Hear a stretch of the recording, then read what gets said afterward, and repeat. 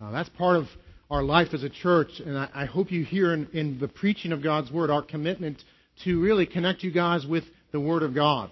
I don't want to build a church. We don't want to build a church where you merely enjoy the preaching of a pastor or the structure of a church. We want you to understand that the Word of God is what's behind our preaching. It's what's behind our life. And if I have not and we have not directed you to the Word, so at the end of the day, you're in the Word, seeing God's truth and living by it, then we have failed. So we want to do that, and part of doing that is having the Bible in front of you as you go. So if you need a Bible, just raise your hand, and I'm sure one of the ushers at the back will get you one. We have some pew Bibles. Anyone need a Bible? Just put your hand up. We will get one for you, and you can also watch it here. We're continuing our series in the Psalms, the Songs of Ascents. These Psalms in the middle, more or less, of the Psalms in Scripture. These songs that were sung by God's people on the journey to Jerusalem. And they're songs full of, first off, faith in God. All the Psalms, you'll see faith in God happening no matter what. And the Psalms cover the whole range of human experience, as well as these songs of ascents. And we're making our way through these wonderful songs that really instruct us and inspire us on our journey. Though we're not going to physical ancient Jerusalem, all believers are on a journey in a world that is not really our home, to our ultimate home, which is to be with God in His new creation. And so these Psalms instruct us and they inspire us in the process, in the journey. And they're full of wonderful truths about this journey and about our destination and about God. This Psalm is the third to last in the series, so we're almost finishing the series. And it is probably the most challenging Psalm to preach in some ways, at least challenging to understand it in a way that is clear and in a way that I can convey it. So just telling you up front, I've labored hard over this one, sought the Lord and wrestled and also complained. Lord, forgive me. He does. I'm glad for that in Christ. But just said, Lord, why this week? Why do I have to have Psalm 132 this week? It was a crazy week. But I can tell you that I've learned so much. And I'm so glad for the labor in this psalm. I trust that I can serve you in God's Word. And again, point your attention to Him. I want to give you some background, though, because there's a lot going on in this psalm. And so before we read it, I want to give you some background so as we read it, you can fully appreciate it. And then I will go on and explain it and preach it as well. But to give you some background that will help in understanding this psalm and enjoying it even as we read it. This psalm speaks of David and his oath to build a house for God. It also talks about God's oath, more importantly than David's oath, God's oath to work through the line of David. And it can be confusing because as you read through the psalm, you see this promise to David to have a king on the throne, but then you see David's promise to build a house for God. And it can seem like, well, what's going on here? Is the psalmist confused and kind of, lost his train of thought partway through? First he's talking about David building a house, then God's oath to have a king, and how are they related? And so I want to help you up front before we read it to understand that. First, we need to understand that there's this theme throughout Scripture. This theme throughout Scripture of God's dwelling place. It runs throughout Scripture. The theme of the temple. The temple was the place of God's presence.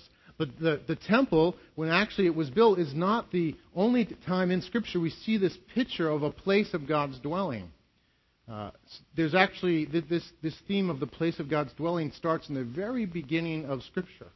Some would argue even that the creation itself in its entirety is to be a place of God's presence. But in particular, He creates man, male and female, and He creates this garden for them to live in. And they're to be in this garden, and they're to be, actually Adam himself with Eve, with him, is to be a king of sorts in that garden. The garden in Scripture, the Garden of Eden, often we think of like an English garden or a French garden or something. That's not really what the word is.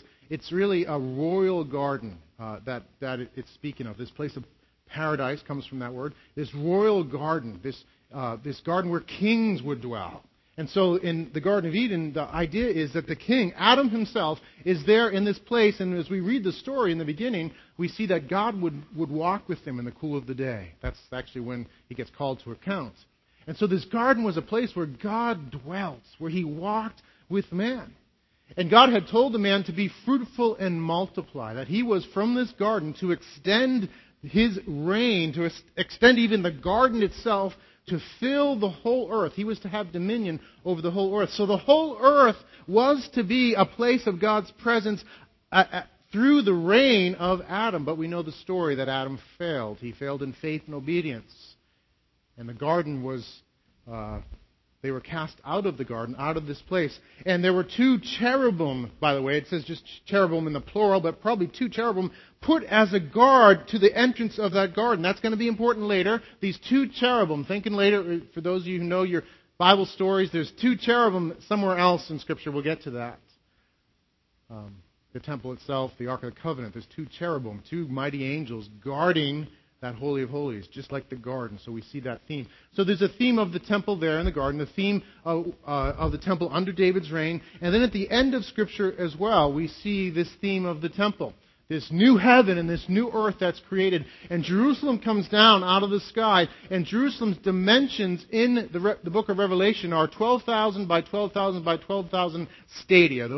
It's a Latin length. It's basically 2 paces. But it's big. It's huge. The city itself, but it's cubical. And if you read the Bible story, the temple itself, the Holy of Holies, the place inside the temple that was lined with gold was a cube. The place of God's presence was this perfect cube, this glorious cube. And so in Revelation, when it's written, God knows what He's doing, John knows what He's doing, to say the New Jerusalem, the city itself, and really the whole creation will be the Holy of Holies. God Himself will dwell with man. Without sin, without a veil, without a curtain, God Himself will dwell with man. So there's this theme of the temple throughout Scripture, and there's the theme of the king throughout Scripture, starting with Adam, who was to be king over the garden, and then going to David, who was to be a king.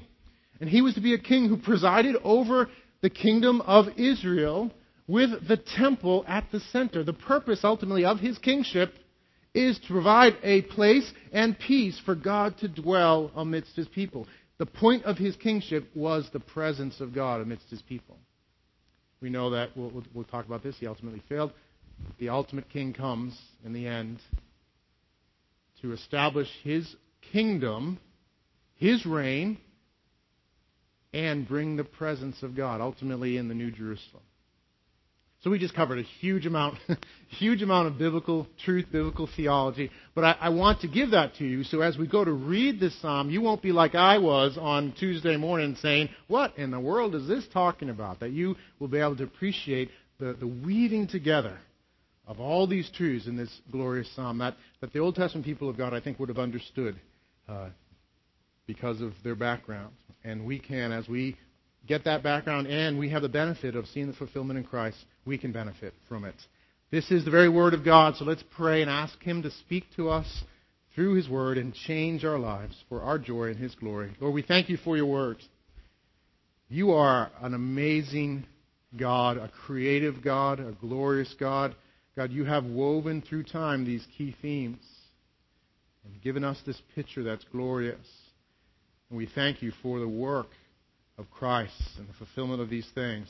Lord, I believe You really want to speak to us through this psalm and change our lives, to teach us and instruct us and empower and commission us in the gospel of grace. So we ask You to do that as we read Your Word and look at it this morning. We thank You in Christ's name. Amen. Amen. Let's start Psalm 132, verse 1. Remember, O Lord, in David's favor, all the hardships he endured. How he swore to the Lord and vowed to the Mighty One of Jacob, I will not enter my house or get into my bed. I will not give sleep to my eyes or slumber to my eyelids until I find a place for the Lord, a dwelling place for the Mighty One of Jacob. Behold, we heard of it in Ephrathah. We found it in the fields of Jaar. Let us go to His dwelling place. Let us worship at His footstool. Arise, O Lord, and go to Your resting place. You in the ark of your might. Let your priests be clothed with righteousness, and let your saints shout for joy. For the sake of your servant David, do not turn away the face of your anointed one. The Lord swore to David a sure oath, from which he will not turn back. One of the sons of your body I will set on your throne, if your sons keep my covenant and my testimonies that I shall teach them. Their sons also forever shall sit on your throne. For the Lord has chosen Zion. He has desired it for His dwelling place. This is my resting place forever. Here I will dwell, for I have desired it. I will abundantly bless her provisions. I will satisfy her poor with bread.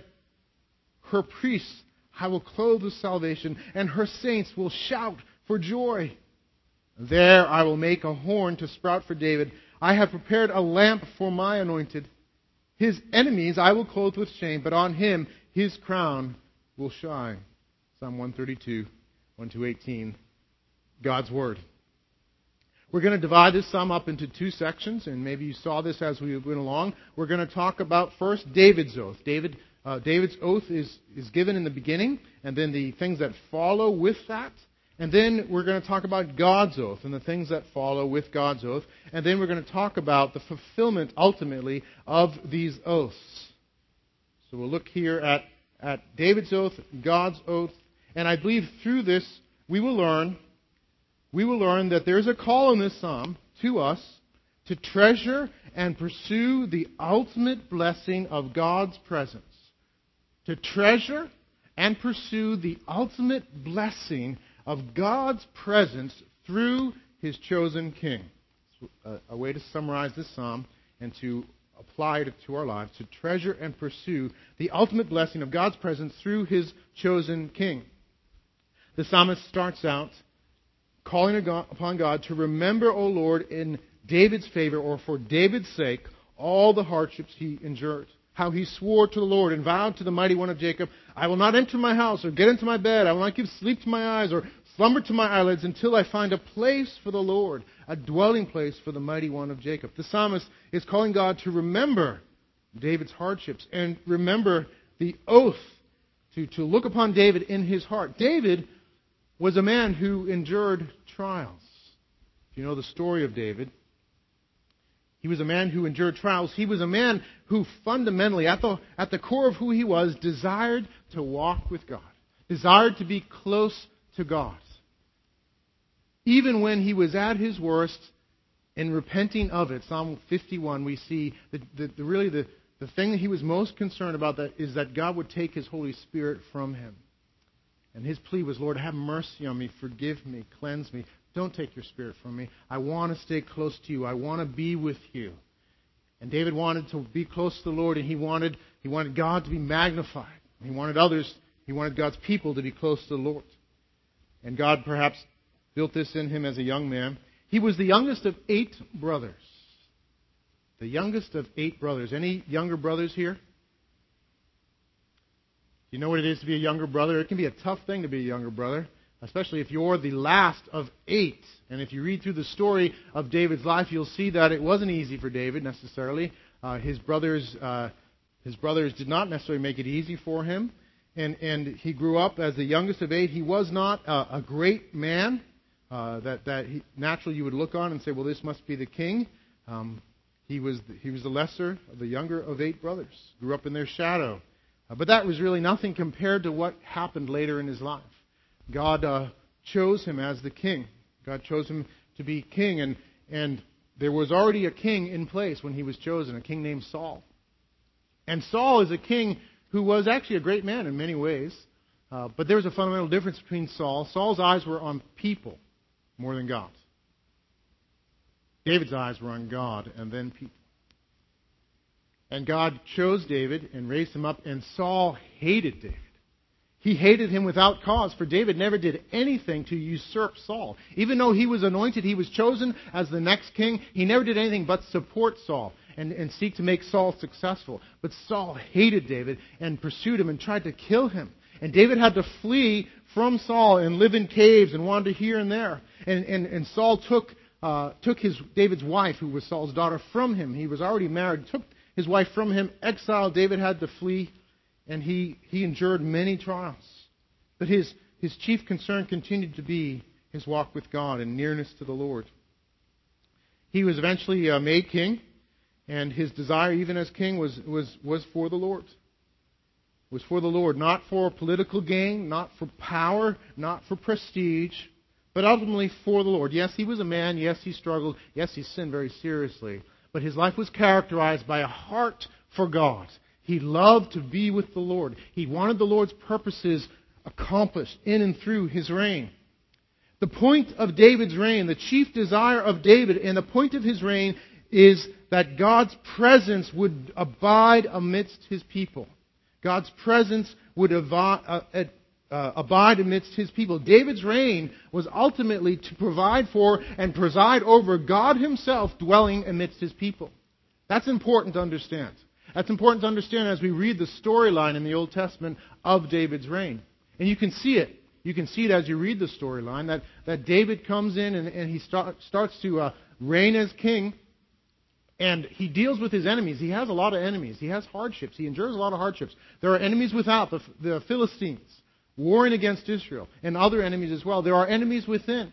And David is a warrior. He has to fight these enemies. But it says in Scripture that once the Lord, it says more or less, the Lord granted peace, and David wanted to build a house for the Lord. It's an interesting statement there in I think both in 1 Kings and Chronicles. As soon as there was peace established, the very next thing on David's agenda was to establish a house for the Lord. And what that's saying is that David's point was not mere peace. His point of his reign was not power, it was not peace. The point of his reign was to establish peace so that God could come and dwell amidst his people and his people would enjoy that peace. The point of his reign was the presence of God through the temple among his people. And so that's why here, as the psalmist talks about the presence of God and the reign of the king, they're in the same psalm together because the psalmist understood, David I think understood, actually Solomon and all the other kings were to understand this too, because this psalm is not only written perhaps for the celebration under Solomon, but also for all the other kings and all the people of God to read and recognize that the reigns of all these kings had as their focal point the presence of God with his people. That's the point. And that's why they're married together in this psalm. Where this psalm can at the same time say, "Oh God, preserve the kingship. Oh God, dwell with your people," because they're together. The purpose of the reign of the king ultimately was to be a sub-king under the Lord as king, as he manifested his presence in and among his people. And this point, as I've said, starts right in the Garden of Eden. It's realized to a degree under David, fulfilled ultimately under the chosen king. David's heart was for the presence of the Lord. Look at his vow.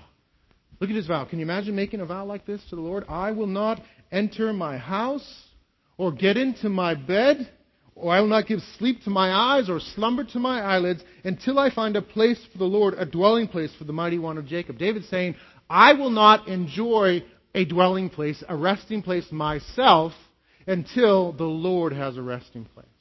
The presence of God amidst his people is more important to me than the presence of my head amidst my pillows. I don't prioritize my comfort, my dwelling place ahead of the Lord. His dwelling place is my passion. That's what David's saying here. Now, I think that there's some hyperbole in his vow in this psalm. I don't think you can purposely not sleep throughout your lifetime, but it's an expression of David's passion. His love for the presence of God, his desire for the fame of God and the good of God's people, his passion to see a house built for the Lord so that the Lord would be the center of his reign. The temple would be the center, and God's people would be there. God would dwell amongst them and be with them. This was his grand passion in his life. He wanted the presence of God to abide with his people, and that was the point of his reign. That's what he wanted. There's an amazing passion for the presence of God in these statements in this psalm. And as I read that, I find it amazingly inspiring to look at David's heart, but I also find it tremendously convicting. Because I know for me that often the presence of my head amidst my pillows is more important to me than the presence of God amidst His people. My personal comfort often is far ahead of God's presence amidst His people, God dwelling with His people. It's convicting. It's convicting to look at David's passion. And though I recognize that, certainly we should recognize David is a unique individual. None of us are going to be, ever will be King David.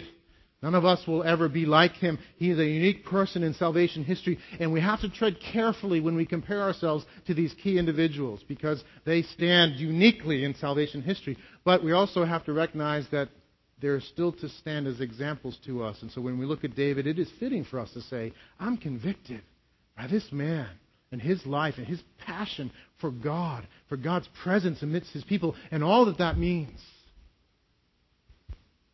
We'll touch on that a little more as we go along and think through how we can think in light of David's passion and by the grace of God, as we know the God that David knows, have the same passion. The psalm continues. It says, "Behold, we heard of it in Ephrathah. We found it in the fields of Jaar. Let us go to His dwelling place. Let us worship at His footstool." If you go back and look at the story of the temple and of the Ark of the Covenant. I think we have a picture to show of the Ark here. The Ark of the Covenant was this really ornate box, about 4 feet long, 2 feet by 2 feet or so, and covered with gold. And on top of it are 2 cherubim. 2 mighty angels guarding the presence of God, just like in the Garden of Eden. This ark represented the very presence of God. In it were the tablets that Moses had written on. God had written on for Moses with the 10 Commandments. I think the staff, Aaron's staff that had blossomed, and you can read about that. Can't cover that now. But this ark was a really important aspect of the worship of God's people. It represented the very presence of God. It's called the footstool of God. What's a footstool? It's a stool you put your foot on, right? It's something you rest your feet on. And the picture there is that God is sitting on a throne in heaven over the entire universe, and He's putting His feet on this stool called the Ark of the Covenant. In other words, this is where God's presence touches the earth. This is where we experience and know the infinitely glorious One at the place of this ark. This is the presence of God amidst us. And this ark was to be in the Holy of Holies, in this cubical place, first in the tabernacle, then later in the temple.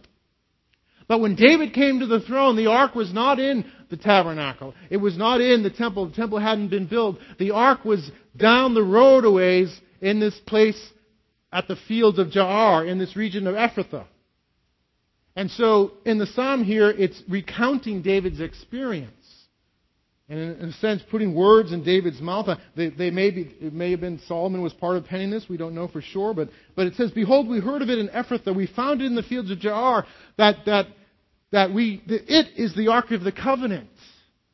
And we know it's been here. And we've heard of it. And now it's coming to the temple. It's coming in. And if you read the story, they go and they take the ark and they bring it in and they put it in the tabernacle in the city of Jerusalem. And so these words are, in a sense, echoing David's words. We heard of it in Ephrathah. We know the ark is there. We found it in the fields of Jaar. We found the ark. And we get to bring it into the city. We get to bring it in and have it be amidst God's people. And then their sentiment, let us go to His dwelling place. Let us worship at His footstool. The passion of David and his companions for the presence of God is expressed in this psalm. There's this excitement, this joy. And do you guys know the story of David as the ark came in? And what went on? And you can read about it. You can read about it in 2 Samuel 6, I believe it is. And you can turn there. I'm just going to glance over that section quickly. But as they brought in the ark, they would take, I think it was 6 steps, and offer animal sacrifices to the Lord, recognizing that God is holy. And they're a sinful people. They cannot presume on the presence of God. The whole temple itself is built in such a way, the tabernacle as well, the tent that was the temporary place of God, is built, and the temple itself is built around the idea of God's presence. And there are a lot of articles in there. Maybe someday we can do a series on the temple and what everything means. But very importantly, perhaps most importantly to the presence of God, was that outside the tabernacle in the temple was an altar. A place where animals were sacrificed, where blood was shed. Because God demanded this, and it speaks to this truth, that God is holy. And we cannot presume on the presence of God. We are sinners. All of us. We all fall short of the glory of God. We all do. We like to pretend that we don't. We like to pretend that we somehow have a ticket to the presence of God, that we're good enough to get into heaven. And you might be really good. You might be way better than me. You probably are. From what I know of myself, you're probably way better than me. But compared to the goodness and glory of God, the perfection shown in Jesus Christ and His perfect love for God and for others, you fall far, far short. We all do. We've all sinned and fall short of the glory of God. And justice, holy justice, demands God to deal with sin. And he must deal justly with sin. He cannot ignore it. He's holy. He's good. He's just. And the wages of sin is death. Ultimately, that death is eternal separation from God. Temporal and eternal. It's to be exiled, to be put away from the presence of God. And there's nothing more horrific than to be exiled, to be put away from God and His goodness. There's no goodness left. Only horror. Only exile. The whole idea that, me and my boys, we're going to go to hell and have a good time together. No, you're not. No, we won't. I was there one day and I said things like that. To be away from goodness, to be away from the glory of God is a horrible thing. You don't want to go there. You enjoy the goodness of God now, in this time, because He loves you and His kindness is meant to lead to repentance. He's good to you to show that He's good and He's worth turning to, worth turning away from all that other stuff to Him. So turn. He invites us. He's provided for us. That's what the ark, that's what the altar meant. That there is an animal sacrifice. There's a sacrifice put in your place to pay for your sins so you can enter in. As you trust Him, as you believe in that sacrifice, ultimately that sacrifice looks forward to the ultimate sacrifice of God's Son Himself for you. So you can enter in. That's what God calls us, to recognize that and to come into His presence. He loves us. Isn't it amazing? This infinite holy God wants us with Him. David understood this and had a passion for the Lord. So as this ark came into the city, they took 6 steps and they offered animal sacrifices, recognizing they will not presume on the presence of a holy God. And they also played trumpets, and there were shouts of joy. And David was wearing, as he led the procession as the king. Think of, again, the garden king, the ultimate king, David the king. He led this procession wearing a priestly garment. No, it wasn't his underwear. Sometimes people talk about David was dancing in his underwear. It was not. It was a priestly garment, a linen garment with an ephod on it, which was a priestly outfit.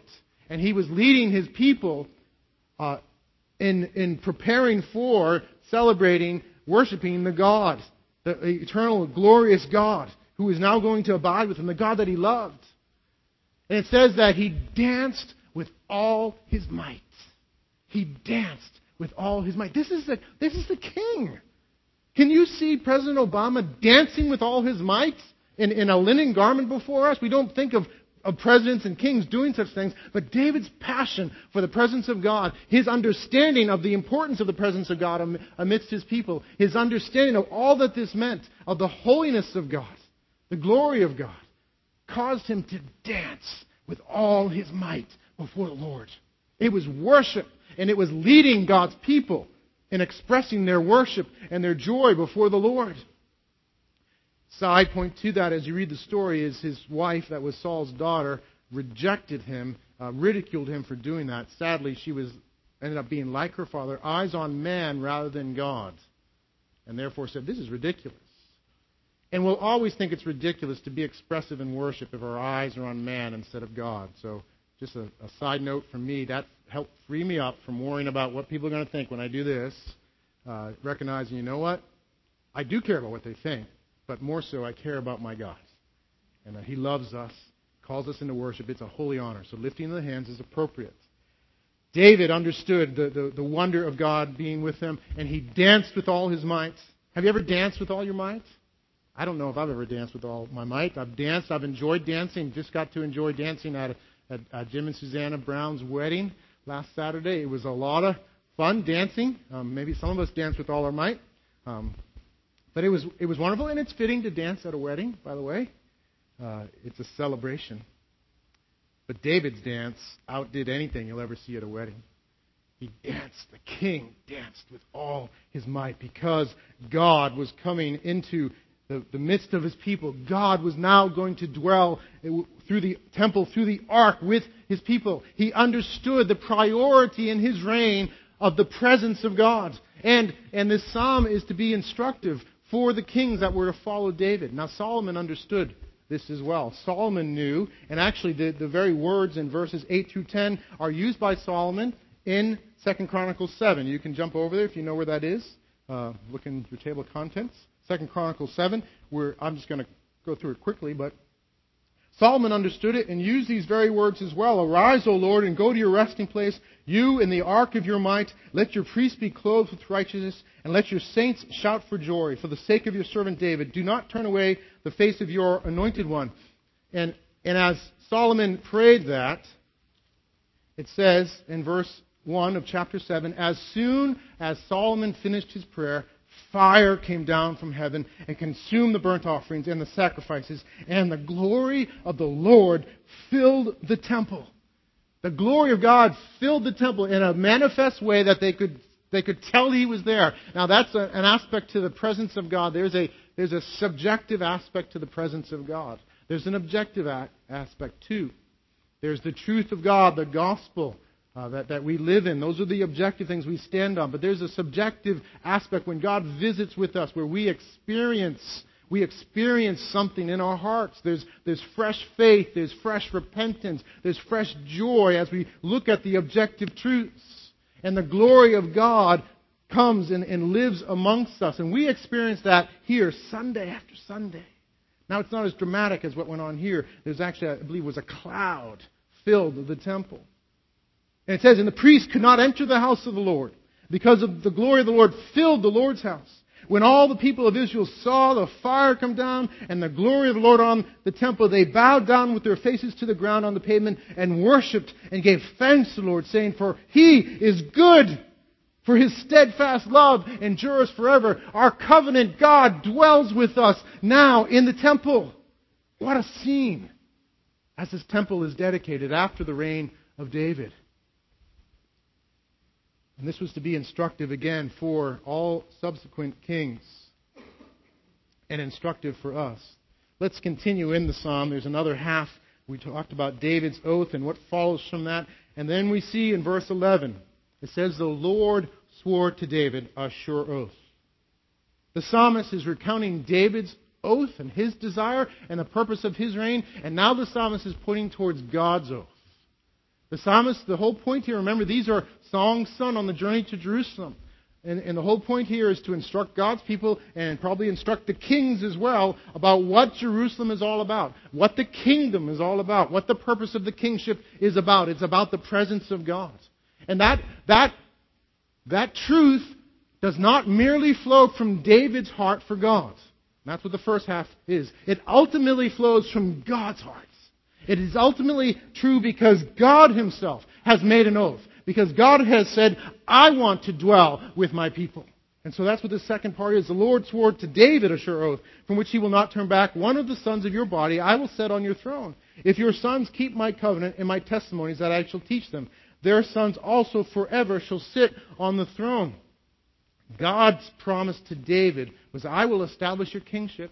And I will establish this rule through your sons as they steward the presence of God amidst His people. How do they steward the presence of God? They lead God's people in living in the covenant. And the covenant at that time was the covenant of Moses.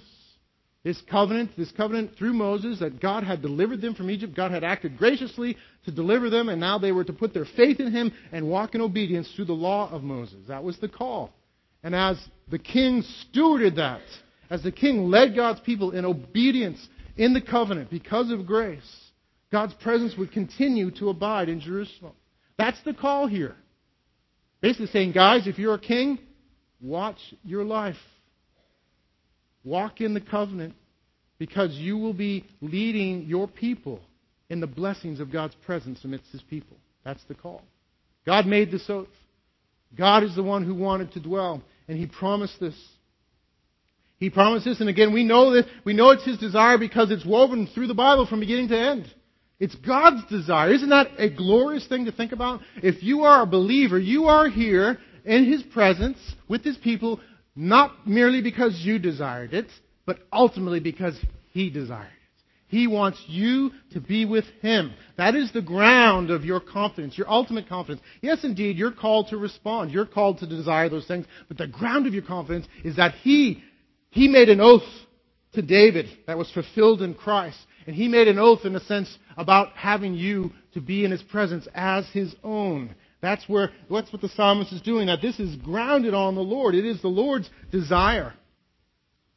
He says, for the Lord has chosen Zion. He has desired it for His dwelling place. This is my resting place forever. Here I will dwell, for I have desired it. And I didn't touch on this, but in both oaths, there's this wonderful blessing that flows from God's presence. The kingdom rightly established under the king leads to God's presence amidst His people and glorious blessing to His people. So we see parallel statements in both oaths. It says, here I will dwell, for I have desired. I will abundantly bless her provisions.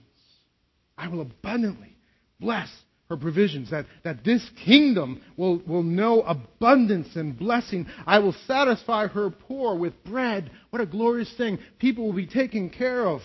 Her priests I will clothe with salvation.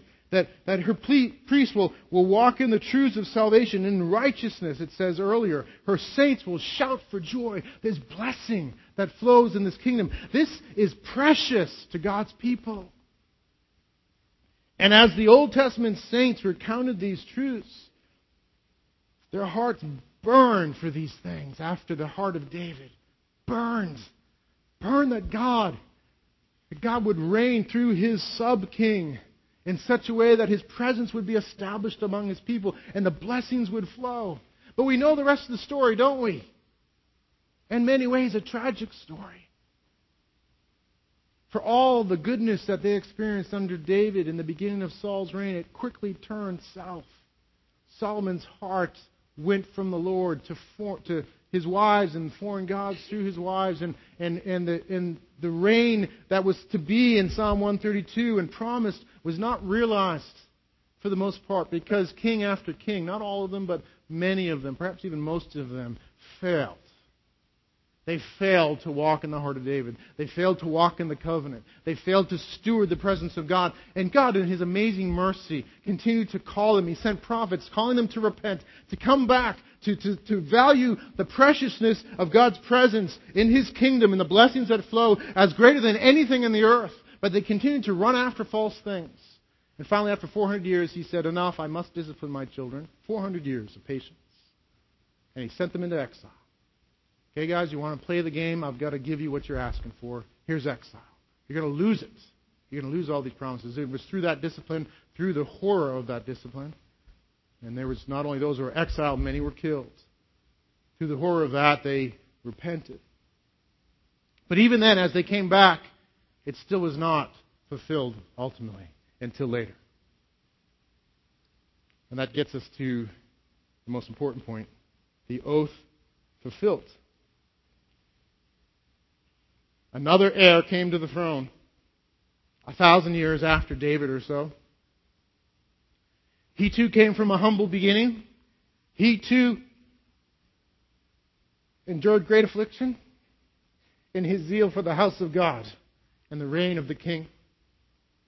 But unlike Solomon, unlike David, unlike all the rest, this heir never failed. His heart was a heart of faith and perfect obedience and love. He was so faithful. He was so zealous. He loved the presence of God and loved His people so much that his faith and obedience didn't fail even when facing the most horrific torture and death ever possible. Jesus looked at what was ahead of him, the heir, Jesus Christ. Looked at what was ahead of him on that cross, and it was certainly, in terms of physical torture, awful. Awful. People have called it the worst form of death ever constructed, imagined by humanity. But it wasn't just that. As awful as that was, it was that on that cross, God's plan was, and His love for His glory, and His love among the Trinity, in His love for His people, and His sure purpose to establish a king and a kingdom that stewarded His presence, He had determined that on that cross, that the sins of His people, all who would turn from the foolishness of our sin to the beauty of the King and His kingdom in the presence of God, that all of our sins would be placed on His Son on that cross. Every single one of them. Every single one of your sins, if you are a believer, past, present, and future, placed on Christ. And He suffered the justice of God in your place on that cross. The wrath of God, the holy wrath of God. So all that you deserve to pay for your sins and your rejection of His presence, of His kingdom and His King, was poured out on the Son. Unimaginable agony. He bled and God died on the cross.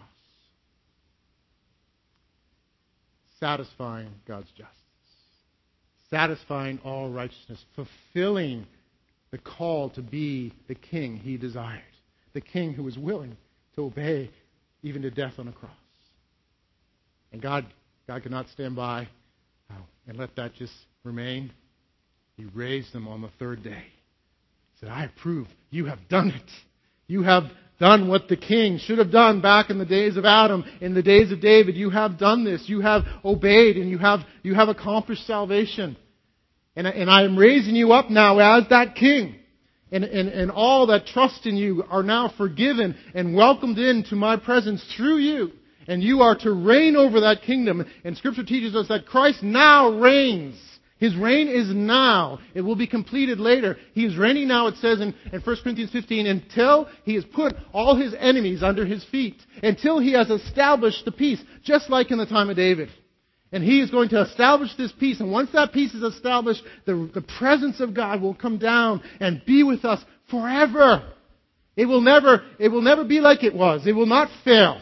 It will not be marred by sin. It will not be just a foreshadow. It will be the fulfillment of all this wonderful truth in Scripture and the heart's desire of God's people to be in the presence of God in His kingdom. He will return.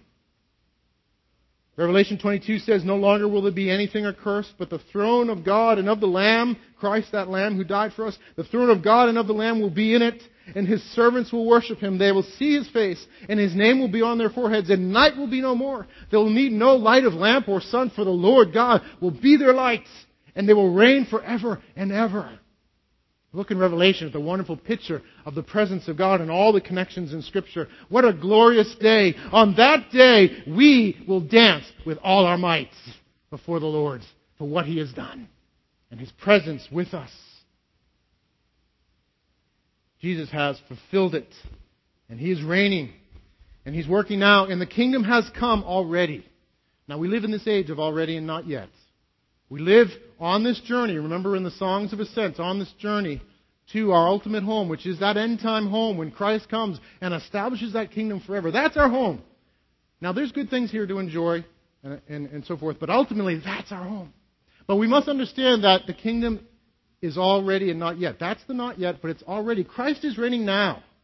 And the kingdom is here now. The king is reigning over and establishing his peace now through his people. And his presence is with us. And right now, the church, capital C church, the church throughout history, throughout the planet, is the place of his kingdom and his presence. And it is through his church, through his people, that he extends his kingdom and his presence. And so we get to enjoy it and taste it now. And that's what Sunday mornings are about, and all the rest of the mission and life of the church It's about being this place of His kingdom and presence and spreading it. That was the commission that Adam was given. Be fruitful and multiply. Extend this presence. Extend this kingdom. And Christ came to us. And if the band could come up as we close. Christ came back and He established these things. And then what did He say in Matthew 28? All authority in heaven and on earth has been given me. I'm the king. I'm the king right now. I reign right now. I'm the king right now.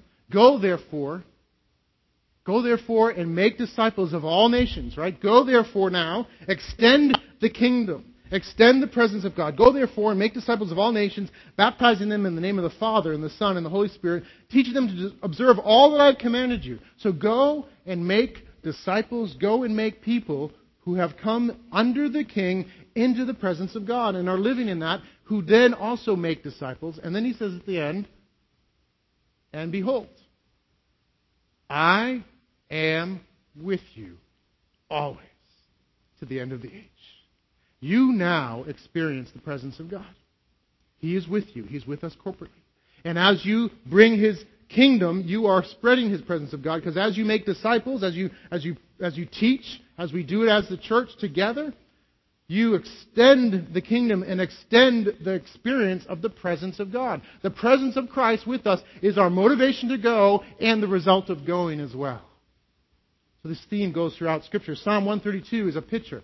So let me just touch on, in closing, some ideas and thoughts about how to do that now. I want us to live for that ultimate home, but I want us to recognize that the kingdom is here now and expanding now, and there's work to do now.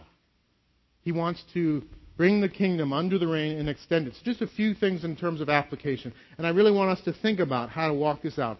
You don't need to think all of these together and go home this afternoon to accomplish everything I say, but just some things to ponder. First, learn to treasure the presence of God above all other things, like David. Learn to treasure the presence of God above all other things, like David. To be with God, to have peace with God, to know that our sins are forgiven, that we're accepted, to keep the gospel central, to live under the reign of Christ and learn to abide in Him and become like Him, to treasure His presence as we walk in those things, by grace, above all other things. Now this treasuring only comes as you behold His glory.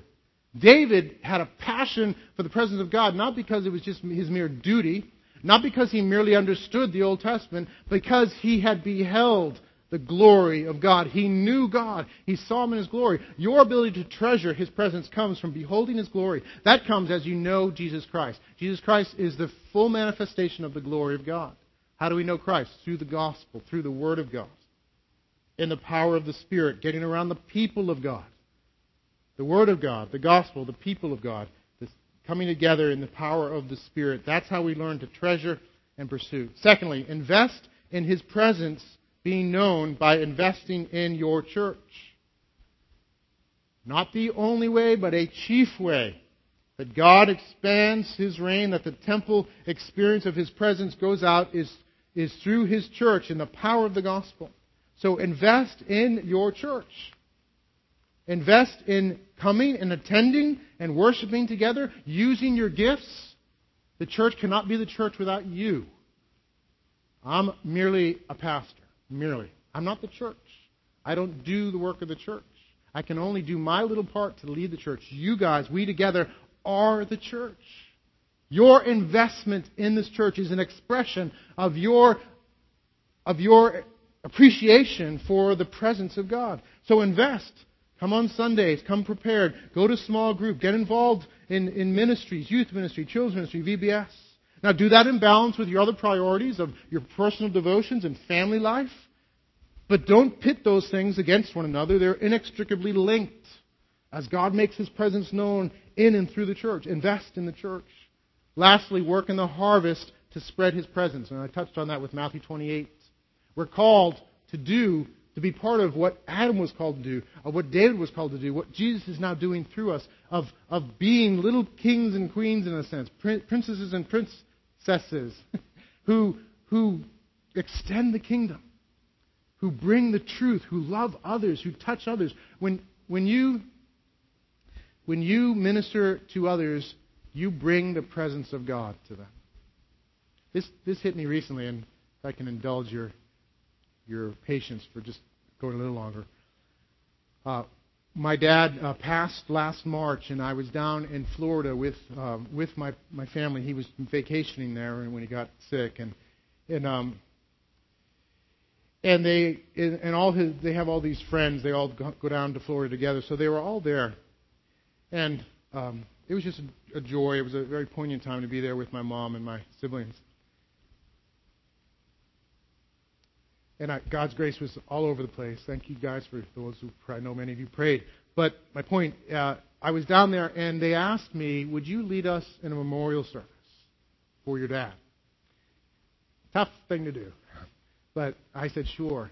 And it was just a very simple thing I did. I just took time to remember the Scriptures, to look at the truths of the gospel, and then to remember my dad and the blessing he was, to invite the Lord to be with us. And we had this time of just sharing just about my dad's life. And then we held hands and came together and prayed and committed my dad to the Lord, understanding his faith in Christ. And it was a powerful time. But it was something, I think, for many of us that would just be kind of standard. Well, that was a nice time, and we're used to that. But one thing that happened as I was there doing this simple leading of this memorial service, people came up to me afterwards and said, I've never had an experience or a memorial service like that. I've never experienced that sort of thing. And it just struck me. Here are all these people. Here are all these people who are interested in the things of God. They may not know Christ, but there's a God-fearing element to their lives.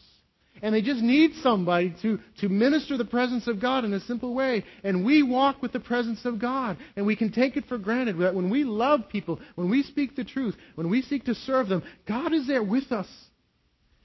And He works through us. And people are touched by God. We do in those moments what we're called to from Psalm 132. So just call us. I want to encourage us to keep our eyes open for opportunities to love someone. To start with a simple act of kindness. Just doing something for someone in need. Just greeting them. Building a friendship. Looking to be there in crisis. To minister to them. To minister the presence of God. Looking ultimately to bring them the truth of this King who comes to bring us peace in the presence of God. We are very blessed to experience the presence of God. Just some ways to apply Psalm 132. This wonderful truth, this truth that we are to treasure and pursue the ultimate blessing of God's presence through His chosen King. If we just take a minute just to pray and to ask the Lord, is there one thing in light of Psalm 132 I can do? Is there one truth I can treasure? Is there one action I can walk in as a result of a truth in light of Psalm 132? And then we'll close and worship together. Let me pray, and then we'll just do that. Lord, we ask you to be with us. We thank you. You are. We thank you for Psalm 132 and these truths. And Lord, I don't want to just merely explain this psalm. I want you to speak to us, and I want, for my sake, for all of our sake, for your glory, to be changed. Would you change us now as we consider your word, as we hear from you ways to walk it out? For our joy and your glory, for the sake of your presence and your kingdom, we pray. Amen.